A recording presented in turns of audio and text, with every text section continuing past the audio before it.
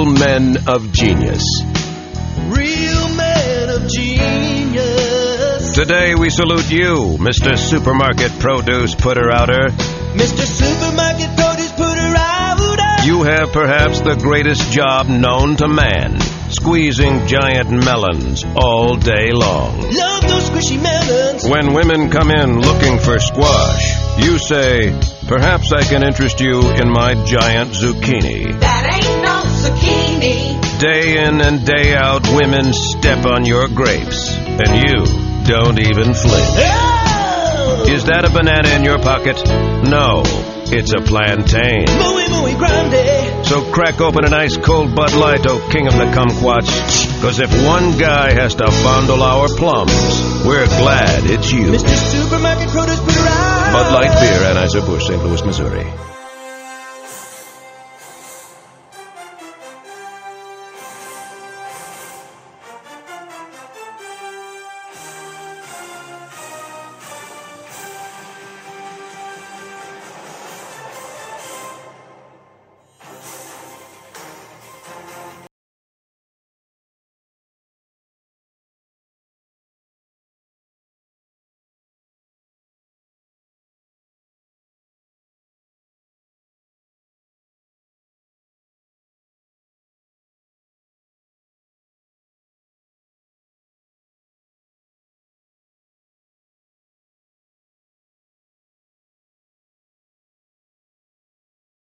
Hello and welcome to week 4 of the RBFFL, our fantasy football league. This week we had the progression of a couple of teams. It's a tight race though, as it always is these days. This is 4 weeks in, 14-week season. Obviously we get the extra game this year. So just under a third of the way through. So lots of room for improvement, but we're going to jump right in. And this week we're going to start with what was a tight game that in the end, the Freo Finns 98 defeated the Tasmanian Devils 84. For the Freo Finns, Murray had 23, Carson had 3, Jefferson, one of his better games of the season, had 17. Callaway had 7. Thomas didn't score and may be injured. Barkley, that was quite a performance that included some great points at overtime, 33. Phelan was a little quieter, had 4. Special teams had 11. On the bench, McKissick had 14. Great performance in overtime for him too. And that's about all. So the Freo Finns notch a win over the Devils. The Devils, Wilson had 21. Eckler had 33 on Monday night. Was very, very good. Evans had 7. Williams was a little disappointing. Fant was good with 13. Has been good this year. Chase had 7. Myers had 8. Unfortunately, special teams went in the negative. Had -6. Probably a note to self. Don't play your defense when it's up against the Cardinals. On the bench, Carter had 9, which was nice for the rookie. Murray had 11. AJ Green had 18. Renfro had 13. So there are some options for the Devils this week, though. Wasn't enough. In the next matchup, big scoring matchup. The Costanzas 144 defeated the Wipeouts 128. This was a big game. An important one too. Hurts had 30. He's been very good, surprisingly good, using his feet a lot, passed a lot. Edwards-Helaire bounced back, 25 this week. Cooper had 15. Cup was a little quieter, didn't matter. He had 6. Pitts had 5. Not great, but definitely serviceable. Edmonds had 18. Can that last? Corey Davis had 31. I'm not sure whether that can, but it might. Special teams had 14. On the bench, Connor had 18 with a couple of touchdowns. Pittman had 5. Henry had 12. So some options for the rebuilding, maybe beyond the rebuilding, Costanzas now, after having a couple of high draft picks and obviously a lot of cash at draft night, which they spent very wisely. For the Wipeouts, disappointing loss, especially when you score good points. 23 for Jackson. Jones was a little quieter than usual with 5. He was just not needed. They had this game well and truly in hand. 6 for Hopkins, who's been a little quiet this season. McLaurin bounced back with 35. Godat, 14. That was good. Marquise Brown finally caught a touchdown, or finally caught the football, 21. Woods had 13. First time he's actually outperformed Cup, which is good to see. And special teams had 11. On the bench, I don't normally talk about quarterbacks, but there's 3 of them on this team that are now scoring some points with Burrow, Jones, and Lance. Jones is very surprising. It's been good. Dylan had 9. He's going to continue to score pretty well. Nothing else to report. So the Costanzas with a very important win over the Wipeouts. The Queens, undefeated, 129, easily defeated the Mudcats, 79 for the Queens. They keep racking up 100 plus points, even with Brady having a quiet game with just 10. Henry had 28, it's been a machine. Robinson had his best game in a little while, certainly not to what we expect, but he's coming good. He had 6, 34 for DJ Moore, who's been really good with Sam Darnold. 21 for Knox, one of his best games. Not sure whether that's a reliable source, but who cares? Swift had 4, Cooks had 4. Special teams continue to perform. 22 for special teams, very nice. On the bench, Henderson had 10, Moss had 12. Cordell Patterson had 41, not used. Nothing else to report. For the Mudcats, 79's not going to do it. 8 for Cousins. 8 for Cousins is pretty much what you can expect after a big Cousins performance. At least Kamara bounced back with 17. Jones had 2. Godwin had 5. He's been a little disappointing this year so far. Waller was pretty good with 14. Montgomery was very good, 27, but it looks like now he's going to be out for a while. Ayuk only had 1. Special teams, 5 in total. So on the bench, really, Deontay Johnson, it's hard to put in, but he was amazing, 21. And Smith was swapped out, and he was pretty good with 17. He has Schultz with 14. And the Bills were exceptional. So that was the Queens defeating the Mudcat. Next game up was the Hamsters, 137, convincingly defeating the Dockers, 72. Good score for the Hamsters, 27 for Heineke. That was a good call. Don't know if it's going to continue, but hey, get the goals right, get the calls right. 12 for Mixon. Diggs bounced back with 16. Deebo Samuel was a beast with 44. Higbee had 3. Probably expect more from him, and he will do better. Harris had 14. Sutton had 4, and special teams had 17. On the bench, well, Zach was good. Dak was good too. So Dak could easily go in whenever needed. Fournette with 13 was good. Johnson with 11 for the Saints was pretty good too. So the Hamsters, 137, defeated the Dockers, 72. For the Dockers, 17 Allen, which wasn't too bad. 25 for Elliott. Elliott's been better than I think most people would have expected. So there's rewards there. Here's where there's kind of a little problem. Beckham, 2. Fuller is on IR. I don't think he'll play for a while. Tonyan didn't score. He's been very, very disappointing from a fantasy perspective. He's had to stay in and block more. Obviously, the offensive line for the Packers has got some injuries, and they will get better from an injury perspective in the coming weeks. Sanders disappointing as well. He had 4. Watkins had 4. Special teams had 20, which was a big contributor. On the bench, Gainwell was actually better. He had 14.